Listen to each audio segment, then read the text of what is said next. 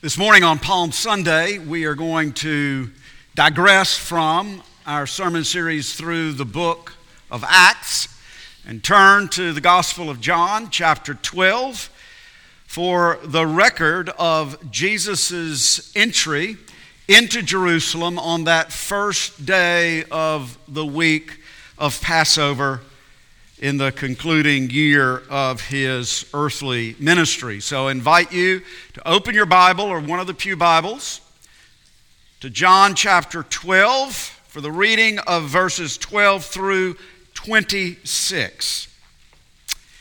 Let us give our full attention to the reading and hearing of the inspired, infallible, and inerrant Word of God. Let us pray.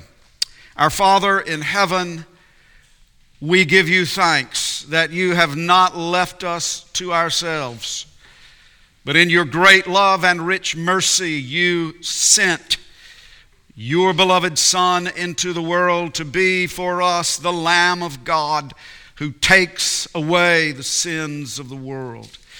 In his name, we pray for the blessing of the Holy Spirit upon us afresh and anew, for the empowerment of the proclamation of the gospel, and for our hearts and minds to receive it, indeed, to receive Christ anew, for the saving of our souls and the glory of your name. Amen.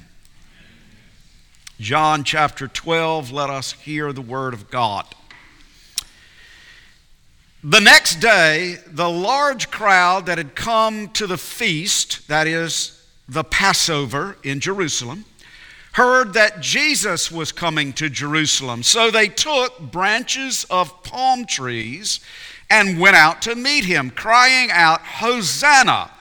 Blessed is he who comes in the name of the Lord, even the King of Israel." And Jesus found a young donkey and sat on it, just as it is written in the prophet Zechariah, "Fear not, daughter of Zion.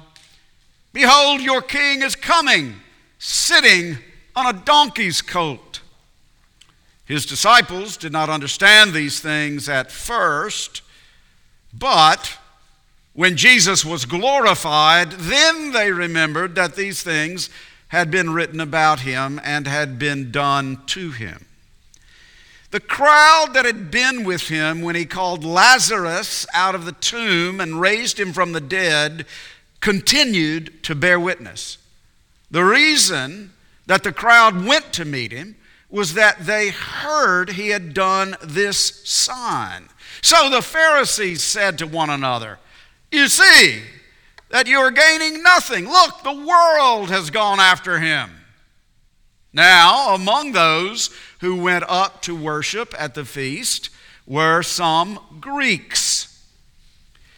So these came to Philip, who was from Bethsaida in Galilee, and asked him, "Sir, we wish to see Jesus." Philip went and told Andrew. Andrew and Philip went and told Jesus. And Jesus answered them, "The hour has come for the Son of Man to be glorified. Truly, truly, I say to you, unless a grain of wheat falls into the earth and dies, it remains alone. But if it dies, it bears much fruit. Whoever loves his life loses it, and whoever hates his life in this world will keep it for eternal life. If anyone serves me, he must follow me. And where I am, there will my servant be also. If anyone serves me, the Father will honor him. Now unto him who loves us, who has freed us from our sins by his blood, to Jesus Christ be all praise, honor, glory, and dominion forever and ever. Amen. Spring has sprung in northeast Louisiana, and it is beautiful indeed. Out of the darkness, dormancy, and death of winter, life springs again. It is a gift of the Creator. It is a sign given to us by the Creator. And only a sign, because the cyclical renewal of nature is a sign that points to something deeper, greater, and permanent, for which the human heart longs. We long to be made new again. We long for life eternal, for the victory of life over death. It is instilled in and inscribed upon our hearts. And the rebirth of nature in springtime speaks to us of that, calls to us, as it were. But there is no power in nature that can bring life out of death. That power belongs only to the one in whom is life, to the one who is himself life, to the only one over whom death has no power. And that is what this passage is all about. The one who brings life out of death.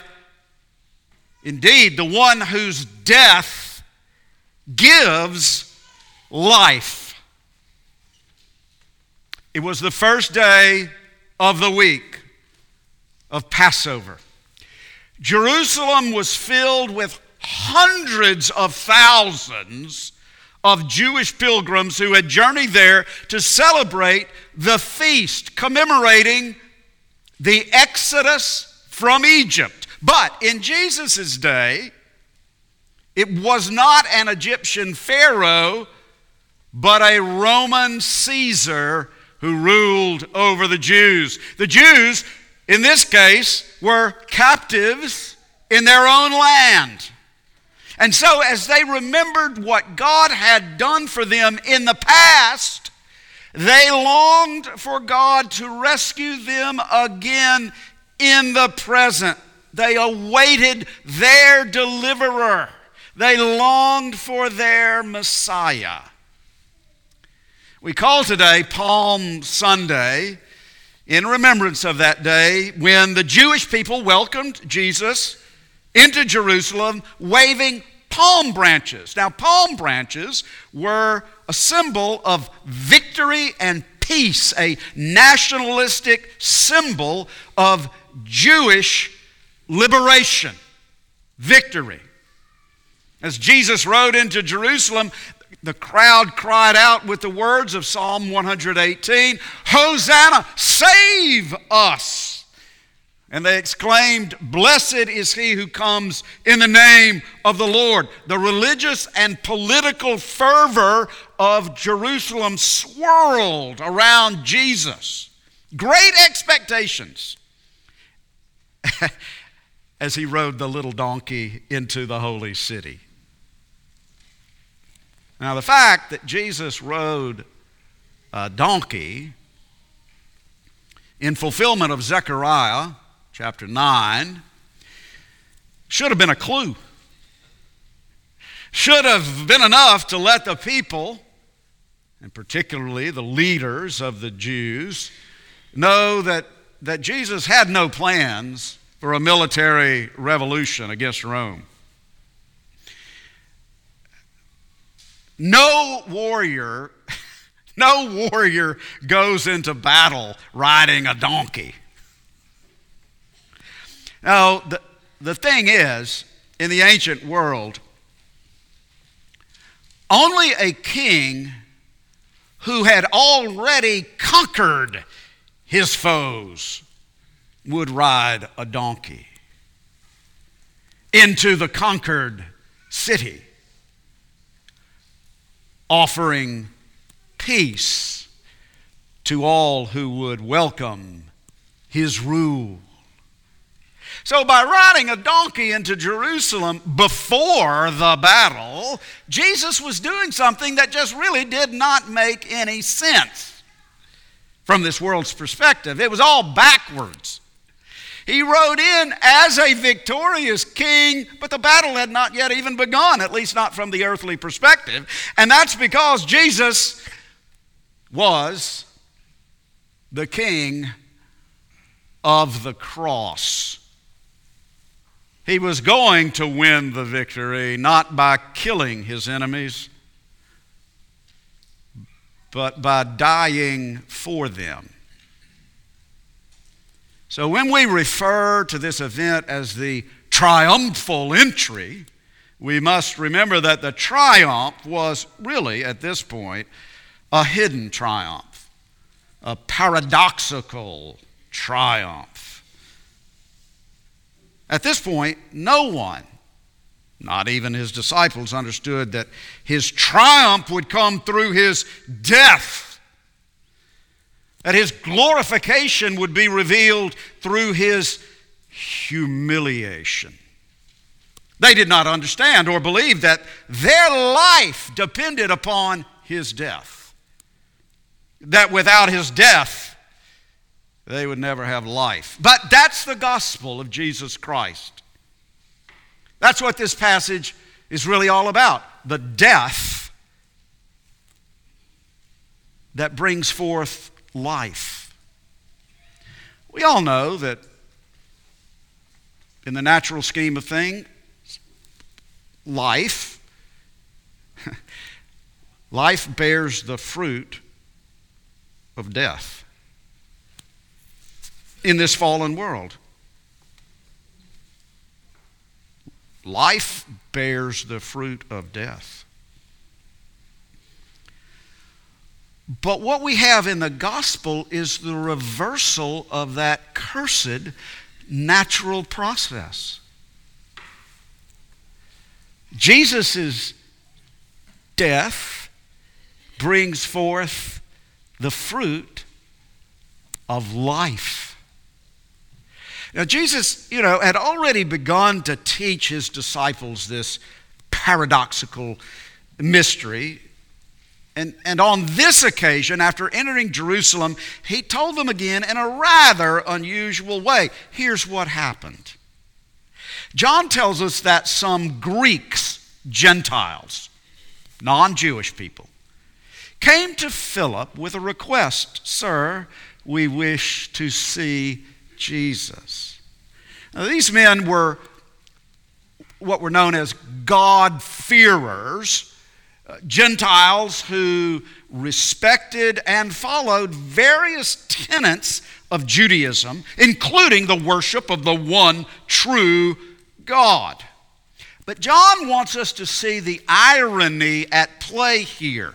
While the leaders of the Jews were plotting the death of Jesus, these Gentiles were requesting to see him, speak with him.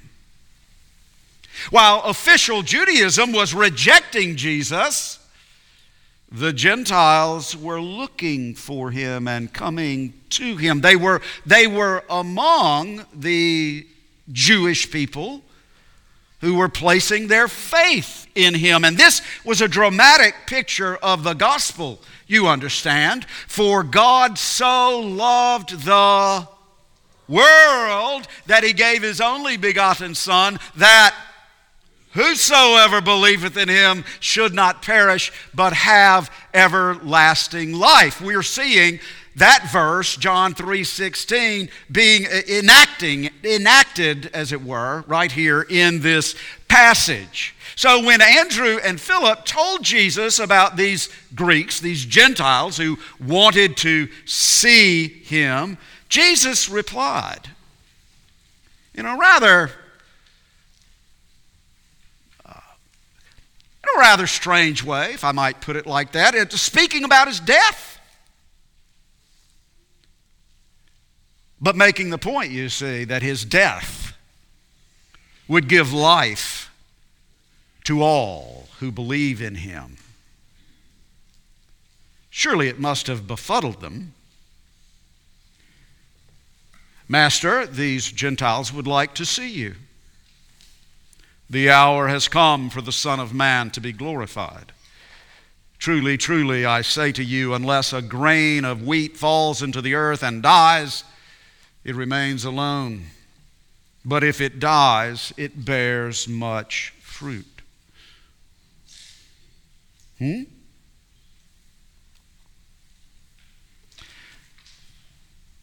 Note there that Jesus himself uses an illustration from nature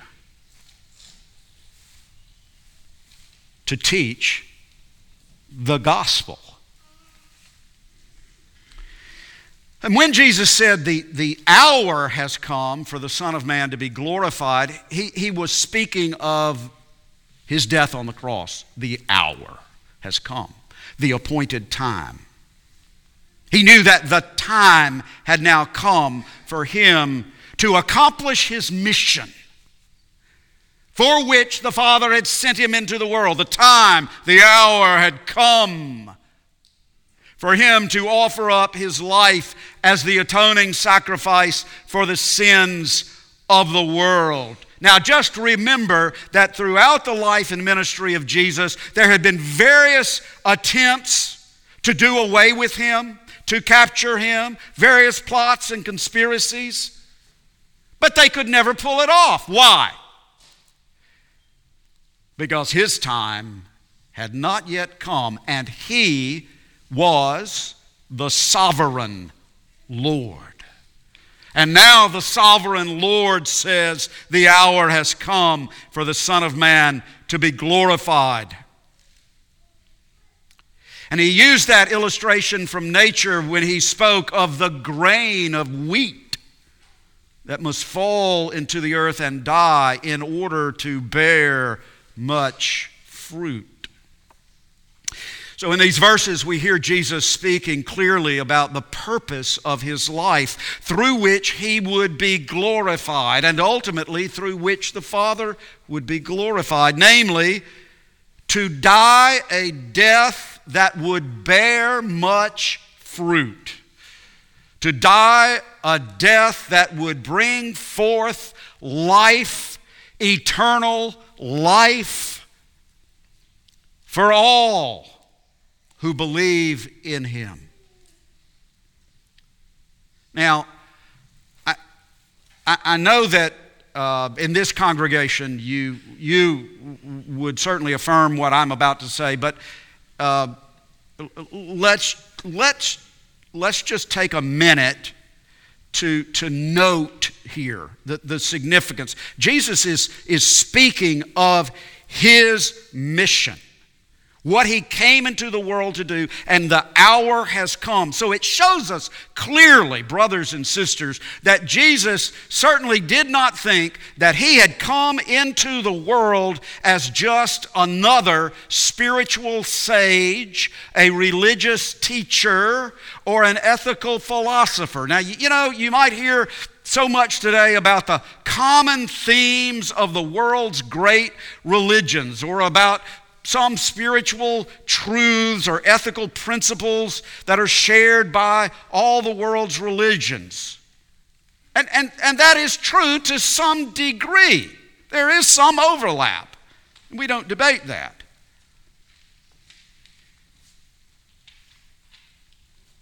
But to go further and say that means that all the world's religions teach essentially the same thing, as though all the world's religions show us that there are many ways to God, and we simply need to find the way that suits us best, as though Jesus were just one example among many. Well, let's mark it. That is not how Jesus understood himself. That is not what Jesus said about himself. Jesus said that he came into the world to die. To die a death that would bear the fruit of life. And no one else has ever done that. And no one else ever will. So as the world tries to find its way to God, the gospel of Jesus Christ declares that God has found His way to us. He's come to us as one of us to seek and to save us, to rescue and redeem us. He's come as our King, our conquering King, humble and mounted on a donkey. The King of peace, the King of the cross, whose death gives life. Among all the religions of the world, only in the gospel of Jesus Christ will you hear the good news of salvation. That God became a man who died to bring forth the fruit of eternal life. This is the unique declaration of the gospel, that God Himself, in the person of Jesus Christ, in the reality of human flesh and blood, has dealt with human sin, my sin. The things for which I stand before God rightly judged as guilty.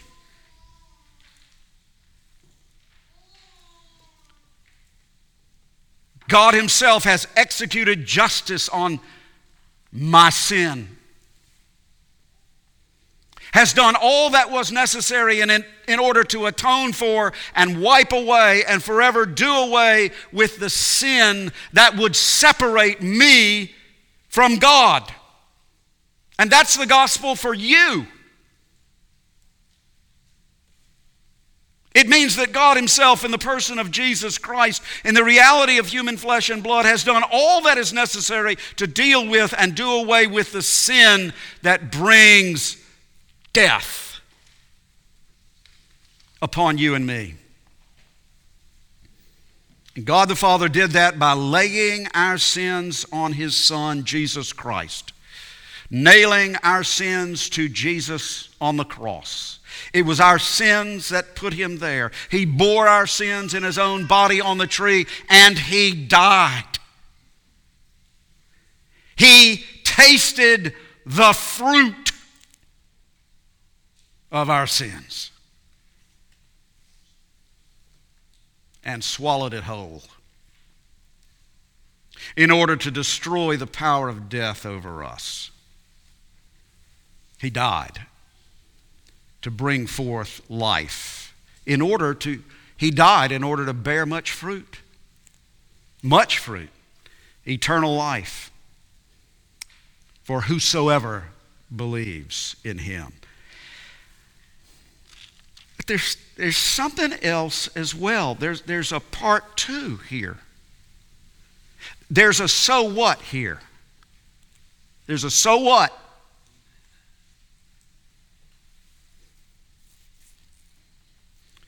In this encounter, in this very statement that He made, in the same breath as it were, Jesus told Philip and Andrew, and Jesus tells you and me, that this paradoxical principle of His death, bringing forth life, must also be a pattern in the lives of all who are truly His disciples. To serve Christ is to follow Him. To follow Him is to give up one's own life to Him and for Him. Jesus said, "Whoever loves his life loses it. Whoever hates his life in this world will keep it for eternal life. If anyone serves me, he must follow me, and where I am, there will my servant be also. If anyone serves me, the Father will honor him." This is the so what. This is the therefore. This is the call to discipleship. This is the call to respond with the totality of our lives to the one whose death gives life. Jesus issued this call to discipleship at various points throughout his ministry with the same emphasis. For example, if anyone would come after me, let him deny himself and take up his cross daily and follow me. For whoever would save his life will lose it, but whoever loses his life for my sake will save it. When Jesus calls us to follow him, he calls us to die. Here's the pattern. When Jesus calls us to follow him, he calls us to die, to lay down our lives before him, to surrender our lives to him in order to receive the life, the true life, the life that really is life, which his death gives to all who believe in him. But if we love our own life, that is, if we live a self-centered and self-serving and self-glorifying, self-seeking life for ourselves, if we cling to our lives in this world with the prideful presumption that we are the lords of our lives, this is my life, and that all that matters are our own rights, privileges, and pleasures, and the things that we deserve, and that the whole purpose for living is for us to acquire as much and to rule over as much of this world as possible, so that we go our own way and do our own thing and claim our life as our own possession to do with as we please in order to please ourselves. Jesus says, we will lose our lives for all eternity. The wages of sin is death. And that death is not the end. It is an eternity of death. But Jesus said, whoever hates his life in this world will keep it for eternal life. Now, to hate one's life in this context does not mean to despise ourselves or to deride ourselves with self-loathing and groveling low self-esteem. It simply means that in relation to the kingdom of God, in relation to knowing and serving Jesus Christ, and living the life of eternal life through him, the things of this world are counted as nothing. It's very much like what the Apostle Paul said of himself in his letter to the Philippians. Whatever gain I had, I counted as loss for the sake of Christ, the surpassing worth of knowing Christ Jesus my Lord. And in Galatians chapter 6, the apostle wrote, the world has been crucified to me and I to the world. In other words, this world has nothing to offer to me for the satisfaction of my soul. What it means is that there's simply nothing in this world and no life in this world that compares to the life that comes through faith in Jesus Christ. This is eternal life. That they know you, the only true God, and Jesus Christ, whom thou hast sent into the world. He is the reality that makes life worth living, because in him is life, life eternal. Therefore, Jesus says that whoever hates his life in this world, whoever surrenders his life to the kingdom of Christ, in that sense will keep it for eternal life.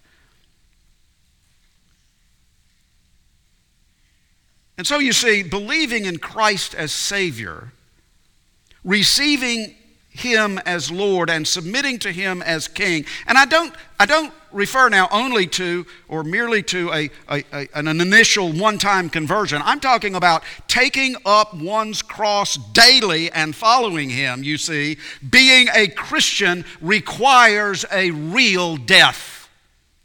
When Jesus calls us to follow him, he calls us to die every day, to die a spiritual death, no longer to live for ourselves. The death of our own personal pride. You can make your own applications. The death of our own personal righteousness. Oh, what a good boy am I. The death of our own personal power and control. The death of our own personal agenda. The death of our own personal lordship over our lives. This is what true repentance and faith in Christ entails. It is dying to self, putting that self-will to death, putting that self-glory to death in order to receive the life that Jesus gives us by his death. You will never truly live, neither in this world nor the next, unless you first die to yourself through faith in Jesus Christ. For this very reason, C.S. Lewis wrote, "Die before you die.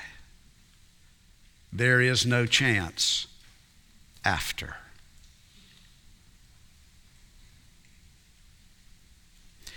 In the same passage, Jesus said, "If anyone serves me, he must follow me." Well, Jesus is making it clear right here in this passage. Follow him in his way. A grain of wheat that falls into the ground and dies. Jesus calls us to follow him in this world along the same path that he himself walked, the path of self-denial, the path of humble obedience, the path of faithfulness to the end, the path that includes suffering and cross-bearing. The path of obedience to the word of his Father. This is the path that leads to glory, where he is with his Father, and this is his promise. Where I am, there will my servant be also. If anyone serves me, the Father will honor him. It's 21st century America. Do you believe that? If anyone serves me, the Father will honor him.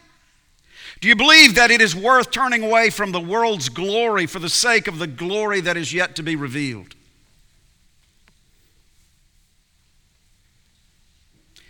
Do you believe that it is worth being humbled that you might be exalted by God?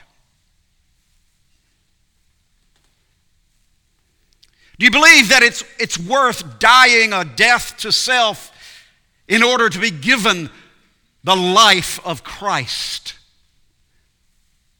Do you believe that being honored by the Father is worth being dishonored by this world? Do you believe that it is worth following Christ through your life in this world, following him in the path of self-denial, cross-bearing, obedience, suffering, and persecution for the sake of being with him in his glory with the Father for all eternity? Do you believe that it is better to forego the honor and glory of this world in order to receive the honor of the Father in the presence of his glory with Jesus Christ, his Son? Jesus knew that his hour had come. The time for him to offer up his life like a grain of wheat falling into the ground to bear much fruit. His death is the death that gives life, life eternal to all who follow him. Jesus entered Jerusalem that day to conquer his enemies, not by shedding their blood, but by shedding his own. That applies to us today as well. His death gives us life. So let us follow him. Let us take up our cross daily and die every day for his sake. in the assurance that his death gives us life everlasting. To God be the glory. Amen. Let us pray. Our most gracious Heavenly Father, we give you thanks and praise for the glorious gospel of your Son, our Savior, Jesus Christ, who in obedience to you and love for us gave up his life that we might live in and through and with him forever. We pray that your Holy Spirit would deepen the likeness of Christ in us and conform us more nearly to his image. And help us to live in such a way that by our words and by our deeds, more and more people will come to know that in him is life, and life everlasting. To the glory of your name, amen. In response to the glorious gospel of our Savior, Jesus Christ, let us stand to affirm our faith as we say together the Philippian Creed, based on the Apostle Paul's letter to the Philippians, chapter 2. Beloved Christians, in whom do you believe? We believe in Christ Jesus, who